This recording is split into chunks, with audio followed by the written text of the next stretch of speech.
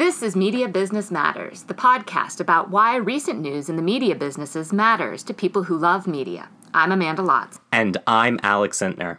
In this episode, we're going to talk about video game industries, a subject we haven't really broached on the podcast before. And to help us, we're joined by Amanda Cody, who is the Marsh Postdoctoral Fellow in the Department of Communication Studies at the University of Michigan, and soon to be Assistant Professor at the University of Oregon. Amanda's focus is on how perceptions of gaming have changed as it became more casualized. But she joins us to talk about business trends in the industry. Amanda Cody, welcome to Media Business Matters. Thank you. We're continuing our trend of having guests that have either my name or Alex's name, just to make things a little bit more confusing. So other Amanda. So gaming is a really multifaceted industry. Can you sort of roughly lay out the sectors that have defined the industry historically, assuming that some of our listeners may know a lot about the industry, but probably a lot don't know how it's generally organized? Yes, although I will say that the way the industry has been defined historically is not necessarily the most useful anymore.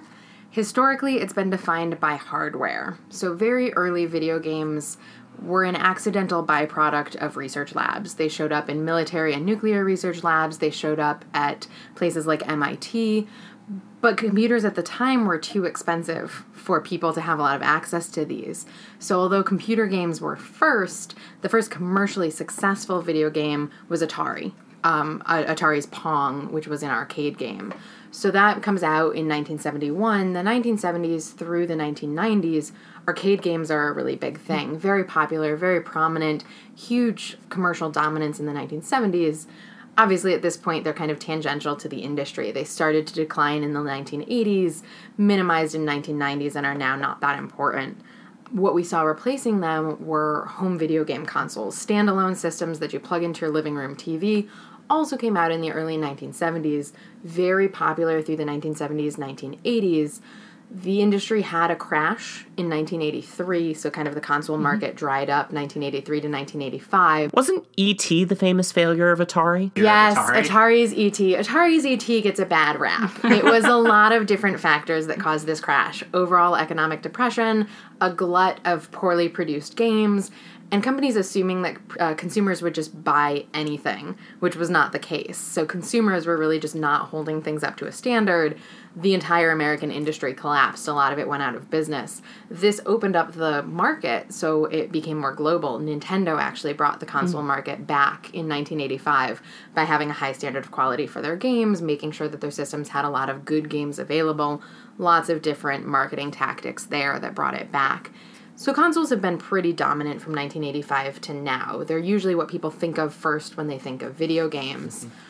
And then PC games have also been very big. These took advantage of that console crash in 1983. Computers were getting less expensive at the time. It's always been a smaller industry than consoles because of things like piracy concerns.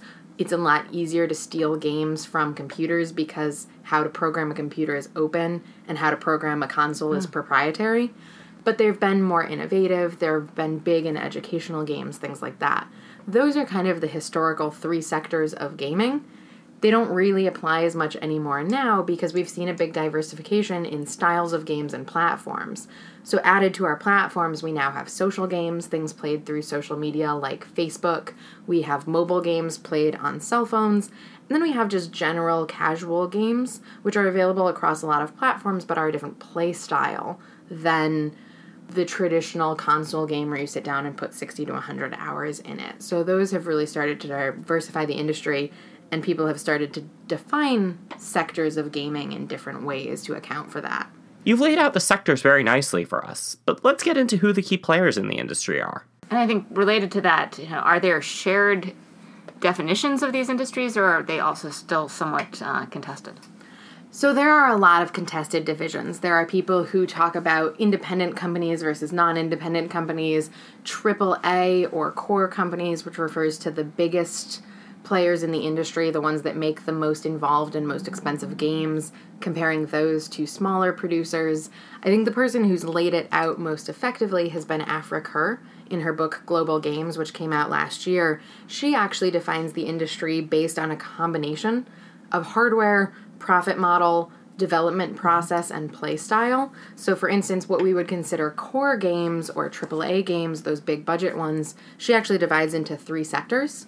One is core console or handheld games, which are on a proprietary technology. The hardware is sold at a loss, but then people make money by selling games. And she contrasts that with, say, core online games like World of Warcraft, other massively multiplayer online games like that. Or a new genre there is MOBAs, multiplayer online battle arenas. They're basically just games where you drop in, fight a bunch of people, but ones like League of Legends have gotten very popular. Mm-hmm. And that, she argues, should be separate from core console games because programming for a computer is open hardware. It's not proprietary. And also because those games have so much more on the back end. They have so much more involved in maintenance than just a console game where ostensibly you release it and you're done with it. They have actual servers. Exactly. And their players expect updates. Their players expect new characters to be released. So it's a different business model. So she splits core games up into multiple different segments. How is that funded? Is it subscription? Subscription-based, which is another reason why she keeps it separate, because it's not just about the sale price of the game, it's that you're paying $15 a month to keep playing World of Warcraft. So I find her way of dividing it out really much more logical to the modern industry, and she gives us five sectors overall. So core console and handheld games, core PC games, online games, which have the continuous investment, online applications, which involves browser-based games like the original Plants vs. Zombies, but also social games on Facebook, and then mobile as the last segment. So who are the key players in the sectors then? So it depends on which sector you're talking about. If we're talking about console games, it's been dominated since the early 2000s by Microsoft, Sony, and Nintendo. And Microsoft releasing the Xbox in the early 2000s was actually a change. It was the first American-based console to be really successful since that crash. In the PC market, it depends. Different producers and different publishers of games have hit or miss seasons depending on what's coming out. So individual game development companies have a much bigger stance in the PC market than, say, in the console, where it's really dominated by hardware companies. But we've seen a lot of shifts recently with conglomerates getting a lot of interests in different areas. So the biggest company in gaming right now is actually a company called Tencent, which is based in China. And they have stances in massively multiplayer online gaming. They have a number of mobile games that they've released. They've really just got kind of a finger in every pie, and it's made them far and away the biggest company in gaming. That's been a big shift. So when we do this kind of rundown in most industries, we talk about sort of contemporary changes, and they're almost always linked to digitization. But to a degree, digital really has been a key part of video games for a long time. So is that what explains many of the changes that you've been talking about, or what else explains those changes? Digitalization and digital distribution has had a significant impact on video gaming. At the same time, this conglomeration has been going on where people have been buying up companies so that they can diversify across sectors of gaming. We've also seen a simultaneous rise of small independent production houses, privately owned, not publicly traded, smaller development teams, and that's been directly related to growing digital distribution opportunities. So console games, console systems started to be connected to the internet in the early 2000s, but prior to that, games for consoles were kind of too big to download over the types of internet connections we had, so you bought it on a disc and you played it on your system, and it was a very physical thing, despite the fact that games are inherently digital. More consoles connecting to the internet, better internet capabilities have really upped the number of platforms where you can download games. And so that's opened up the ability for independent distributors and independent companies to sell at a more flexible price point, to not have to charge $60 to get their money back because they're not paying Best Buy to carry their game for them. So that digital distribution has been big, and crowdfunding and digital fundraising platforms have also been very helpful for independent producers. In terms of the industry overall, a lot of the changes are actually technology related rather than necessarily digital related. Like the spread of mobile games has made that a huge industry. It's actually the biggest sector of the industry now. Oh. It's knocked console gaming into second place. Simply the ubiquity of mobile games allow them to target a much broader audience. And the fact that you can fill all of your dead space and dead time during the day with this really easy to pick up and play device has made a really big difference there.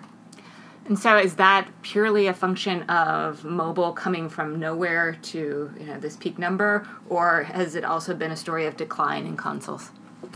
The are consoles dying question. No, just declining. Just like broadcast TV, it's still there. So the significance of consoles is in some ways declining, yes. A lot of people have predicted the death of AAA games, the death of consoles. Every industry seems to have that story. Exactly. And yet nothing's dead. It's a very overblown claim, that's true.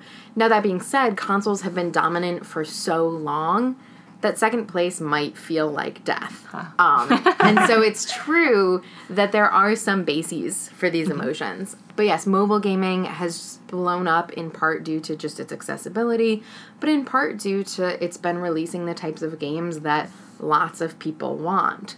Whereas console games still tend to target who they see as the traditional gamer, a young white male with enough money to spend on a $300 console and a $60 game, and then the time and energy to actually play their way through that. And that's always been a pretty limited market. It's never taken into account everybody who might want to play a game. So AAA console games, they're all struggling with how to reach new people and what that should look like and should they change anything. So their limitations are starting to show a lot more than previously. They're also struggling with ballooning budgets as technology gets better and better and allows you more graphics capabilities.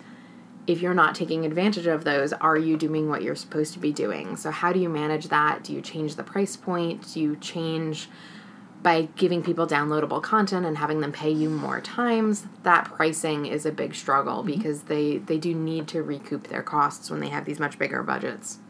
Your last comment led me to a thought around Nintendo. They're a company that took a long time to embrace mobile, but now with Super Mario Run, you have this old player embracing the new platform.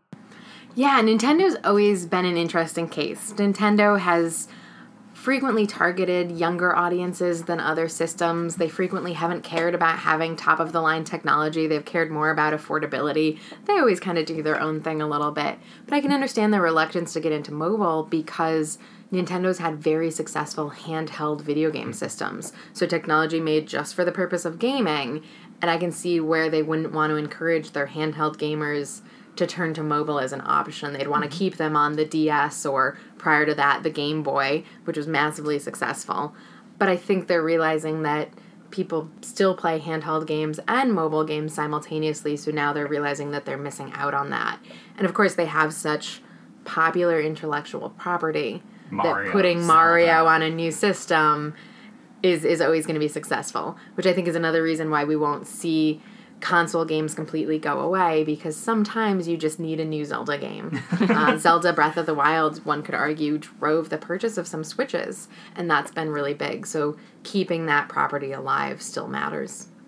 So you've hinted around this a bit, but can you tell us anything more about how all of this technological and business change has affected game playing, who's playing, and really just the nature of the games themselves? Yeah, so this is actually my area. This might get a little gender-focused because that's my focus in the research. I made a reference to it earlier that traditionally the video game industry has targeted a specific type of player. After that crash in 1983, they kind of withdrew. Boys had been more visible players. Boys were therefore a safer bet.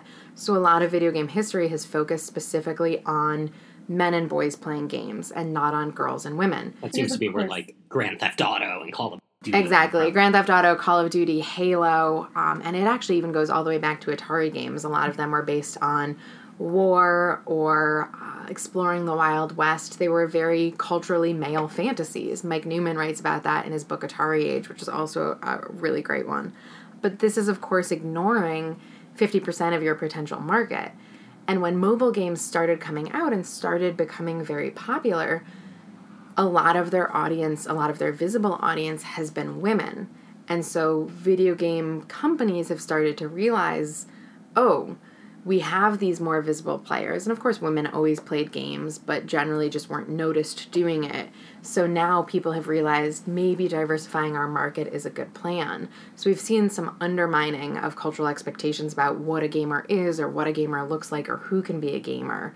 And so that's broadened out our advertising, broadened out our audience outreach, provoked some backlash from people who are not happy about it. but it's changed the face of what a gamer looks like. And then the types of games that we see are also a little bit different. Increasingly, they're not these 60-hour narrative-driven storylines where you really have to get into it, where you have a white male protagonist and that's who you're guiding through the storyline. We've seen some diversification in who the protagonists are. We've also seen a lot of games that are easier to pick up and play, or to play in short bursts where you can get relaxation and enjoyment out of them without having to marathon your gaming session. So that's been an increasing part of the market, and actually mobile gaming has now surpassed console gaming in the industry. It's the biggest part by, I believe the profits are almost double what the console industry is getting right now. So it's been successful broadening out to target more audiences. What are the biggest challenges facing video games today? And you can separate this into sectors if that's easier. Price is a big one, and price is a big one across sectors. I mentioned earlier the kind of high budgets of AAA games. You know, they're reaching $30 to $60 million for development on average, I believe. So you have to sell a lot at a high price point to get that back.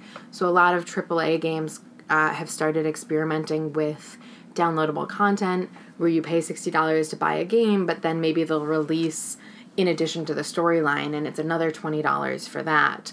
And a lot of gamers aren't happy about this. A lot of them want to be able to buy a game once and know that they'll get it. Some kind of console games have started adding microtransactions where you can pay small amounts of money to speed up progress on something or get a cool new suit of armor. That's also another thing that gamers aren't sure about. And that also comes a lot out of mobile. Mobile's still having that same issue. So mobile really promoted this idea of freemium gaming, where it was free to download the game, but then you could pay those small amounts of money if you wanted to speed things up. So now mobile games that are more expensive to produce are having trouble if they're asking people to pay for them, because people expect mobile games to be free, and then a mobile game is like, well, we put a lot of time and effort into this, our production budget was a lot higher, we'd like to charge you $5. People are like, $5 for a mobile game? What is this? And so they're really kind of rejecting mobile's attempt to be more serious and have bigger budgets and produce games that they need you to pay for. So both of those big segments are struggling with pricing it in a lot of ways. Another thing that the industry is struggling with is labor issues. There have been a number of consistent reports over more than a decade at this point that say the video game industry encourages overwork, has mandatory crunch periods where people are working 80 to 100 hours a week. And crunch time is supposed to be a temporary measure to speed you up when you're about to miss a deadline or when you've fallen behind. But voices from within the industry say that crunch time has just become standard. You're expected to work the 80 to 100 hours a week even if you've been hitting all of your deadlines. And a number of companies have been sued for this, particularly because they don't always pay for all of that overtime. So a couple of them have faced class action lawsuits. The video game industry has a very high rate of turnover because this is an unsustainable amount of work. People don't see their families. People have physical and mental health issues. So the average person, I believe, leaves the industry within 10 years of entering it. Wow. So that kind of talent turnover, because of course if you're a programmer, you can go into software where it's more regulated, where you don't have those overtime hours. And so it's really hard to get experienced people to move into management. You end up making the same mistakes over and over again. There have been a number of assertions that some corporations have unhealthy work environments in terms of racism and sexism. There was a very big controversy about this recently with independent production company Quantic Dream. Their founder has been accused of being racist and sexist and homophobic and just creating a very toxic work environment. There is attention to that. The International Game Developers Association, which is kind of a trade organization for developers, does a survey pretty regularly. In their recent one, they asked who would consider unionizing. A lot of people are concerned about getting fired if they support unionization. So it's a very fraught issue within the industry right now. And interesting because so many other media industries do rely on and are heavily regulated by guilds or unions precisely for these issues related to staying on schedule and just really making sure that basic living conditions can be sustained. Yeah, and it complicates video games' interaction with other industries. For instance, a lot of screen actors also do voice acting, and so there have been some complications with Screen Actors Guild union members refusing to do voice acting for video games because of the lack of protection for their work there. One of my students was just telling me about this earlier today. I actually hadn't heard that much about it beforehand. But apparently, because it is an entertainment industry that overlaps with other entertainment industries, it's starting to be a problem with getting work. One thing I want to get back to. You talked about pay-to-play sort of things. There's been a big controversy involving Star Wars Battlefront 2 recently, where they had a quote-unquote loot box strategy, where they had the $60 entrance fee. But then there were other elements to the game where you had to play for hours or you had to pay a lot of money. What made this implementation so controversial? Well, a lot of it goes back to industry norms and industry expectations. For a very, very long time, console and PC games, particularly those we'd consider AAA, were priced at a flat $50. The first time somebody went over $50, it was big news. Industry members were afraid that consumers would revolt, that they'd refuse to buy the game, but the company that produced it said, look, we spent a lot on this game. It's worth, I believe it was $55, a $5 difference or something like that. We're going to charge it and we'll see what happens. But the standard price point now is $60. It's gone up those 10. Unfortunately, budgets have continued to increase even after $60 became the norm. Gamers don't necessarily see those. A lot of companies don't release their budgets. It's hard to get good inside industrial information about video gaming. A lot of grosses don't get released, too. Yes, exactly. So how much you sell, how much it costs, what your profit margins are, no one hears any of that. So all a player sees is, I already paid $60 for this game, and now you want me to pay all of this extra money, too? It's a very different industry logic than in mobile, where mobile has set the industry norm as free to download, pay if you want to speed things up. And once people get in the logic of that as the norm, it's hard to change away from it. Another thing people have been pushing back against lately is a lot of these games have started to charge money for a chance to get something. So you could pay real money and then not actually get the thing you're hoping for, which I believe there might be some interesting gambling implications there. I'm sure somebody else is looking into it. But the idea that you're investing real money for a chance to get something also has a lot of people very upset, because if they're paying more than what they already paid, they generally want to know exactly what they're going to get out of it. Is it fair to say that gaming, whether it's the audience or how the industry operates, is more global than other industries? I think in a lot of ways it is fair to say that. As I mentioned earlier, after kind of the U.S. video game console industry crashed in the early 1980s, the company that brought it back was Nintendo. Nintendo actually had to fight against the idea that gaming was dead, that it had been a flash in the pan and it was never going to succeed again. They took a lot of risks to do this. For instance, they promised retailers that any unsold Nintendo systems, Nintendo would buy back at full price. So the retailers were not losing anything but store space if they decided to carry it. That was how afraid people were of selling games at the time. So Nintendo brought the industry back, and Nintendo and then later Sony have continued to be really big players in the industry since then. So while a lot of industries are kind of dominated by Hollywood, very dominated by the US market, the video game industry has, for most of its history, been at least split between the US and Japan. As the main hardware producers, software producers are a little bit more widespread. For instance, Ubisoft is one of the biggest game publishing companies, and it's located in France, but with offices all over the place. And consumption occurs on a global scale. This morning I was just pulling up the numbers for different areas of the world. Asia, specifically China, Japan, and South Korea, are some of the biggest consumers of video games at a rate of $51.2 billion last year. Wow. Followed by North America at 27. The numbers I was looking at from Newzoo combined Europe, the Middle East, and Africa, which I thought was a little odd, but that was another 26.6, and then Latin America is 4.4. So significant markets around the world, although we see a little bit of that dominance in North America and in Asia. And it's becoming increasingly global. I mentioned Tencent, the Chinese video game company, was not even in the top 10 in 2010, was number 1 by 2013 by a significant margin, and it's stayed there since then. So we see new companies arising, diversifying a little bit. In terms of production, software still tends to be a little bit more I won't say West versus rest, a little bit more first world. So a lot of intellectual property development, things like that, occurs in North America, Europe, and Japan, while hardware production, the actual making of video game consoles, occurs in low-cost factories, the same types of places we've had issues around iPad development and all of that. But intellectual property is actually even being increasingly outsourced, particularly to Southeast Asia.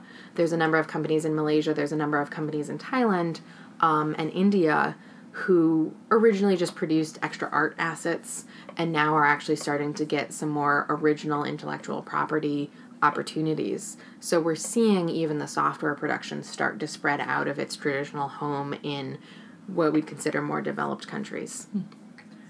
So recently there's been a big console release in the Nintendo Switch, and whenever a major developer or major company drops a console, it does seem to like kind of shake the industry a little bit. So can you get into kind of how the Nintendo Switch has performed for Nintendo, especially in comparison to the Wii U, and kind of how, even though we're in its early days, it seemed to change? So the Switch, in comparison to the Wii U, has been very successful. That being said, Nintendo kind of dropped the ball on the Wii U. It didn't have a good catalog of games when it came out. For instance, the Wii U never got a Zelda game, and Zelda is a flagship property for Nintendo. Zelda Breath of the Wild, which came out on the Switch, was supposed to be on the Wii U, but kept getting pushed back, and then the Wii U kind of tanked. They didn't sell very well. It just didn't draw people in. And it didn't offer that much that was new above the Wii. It had a gamepad, so one of you could look at that screen while the others played on the TV, but it always seemed more like a peripheral rather than its actual own system. The Switch does something completely different than all other consoles. You can play it as a living room console, but you can also pick up part of it, take it with you, and it becomes a handheld gaming machine. And I haven't messed around with it too much, but you can bring it somewhere and play a party game on it. You can engage other people around you physically in the act of playing a Switch in a way that's not necessarily true for other consoles. So the Switch, like the Nintendo Wii when it came out, took a different approach to gameplay, trying to get it to be social, trying to get people involved, not worrying about getting necessarily the best technology or the best graphics again, but doing something engaging in terms of innovative gameplay. And the Wii U didn't really do that. It didn't add much above where the Wii had already been. Plus, they didn't have the catalog of games ready to go. So the Wii U didn't draw people in the same way the Switch did. I'm looking forward to it. I think I need to bring a Switch into my classroom and see how it goes. But it definitely does more unique things than the Wii U. How is success defined in video games? Oh, that's a good question. I actually just had this conversation with my students because we watched the documentary Indie Game, Indie Game the movie, and they were pointing out the fact that at the start of the independent development process, people are like, I just want to make the type of game that I would love as a kid. I want to make a game I'm proud of. And at the end, they're sitting there watching their sales counters being like, I need to sell this much of it. Because their mom's taken out a second mortgage on our house and they've gone into debt making this game. So money starts to matter a lot more when you have that insecurity. It really depends on who you're talking to. There are a number of independent producers who, if they create a game they're proud of, that's success. If you're talking to a AAA developer, if it doesn't bring in hundreds of millions in sales, enough to more than recoup its $60 million budget, it's a failure. And so it depends on segment, and it also depends on the rationale behind why it was being made. So if it's what we'd consider more traditional in the industry, a console game, a PC game, a core game, it has to bring in a lot. An independent game that sells 2,000 copies but sells them to the audience the producer was trying to reach might be considered a success.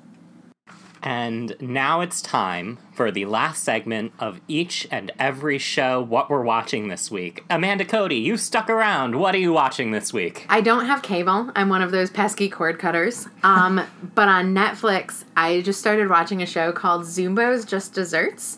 I watch far too many cooking shows. This is a baking competition out of Australia where home bakers compete to make the best desserts. And I find it phenomenally interesting because it's marketed as a Netflix original, But I was looking at it and I was like, these seem like commercial break cuts. And so I looked it up, and it was originally produced for Australian broadcast. And then when Netflix picked it up, they just marketed it as Netflix original. Yes, that's a whole other conversation. I think the question we probably should have asked Amanda is, what are you playing?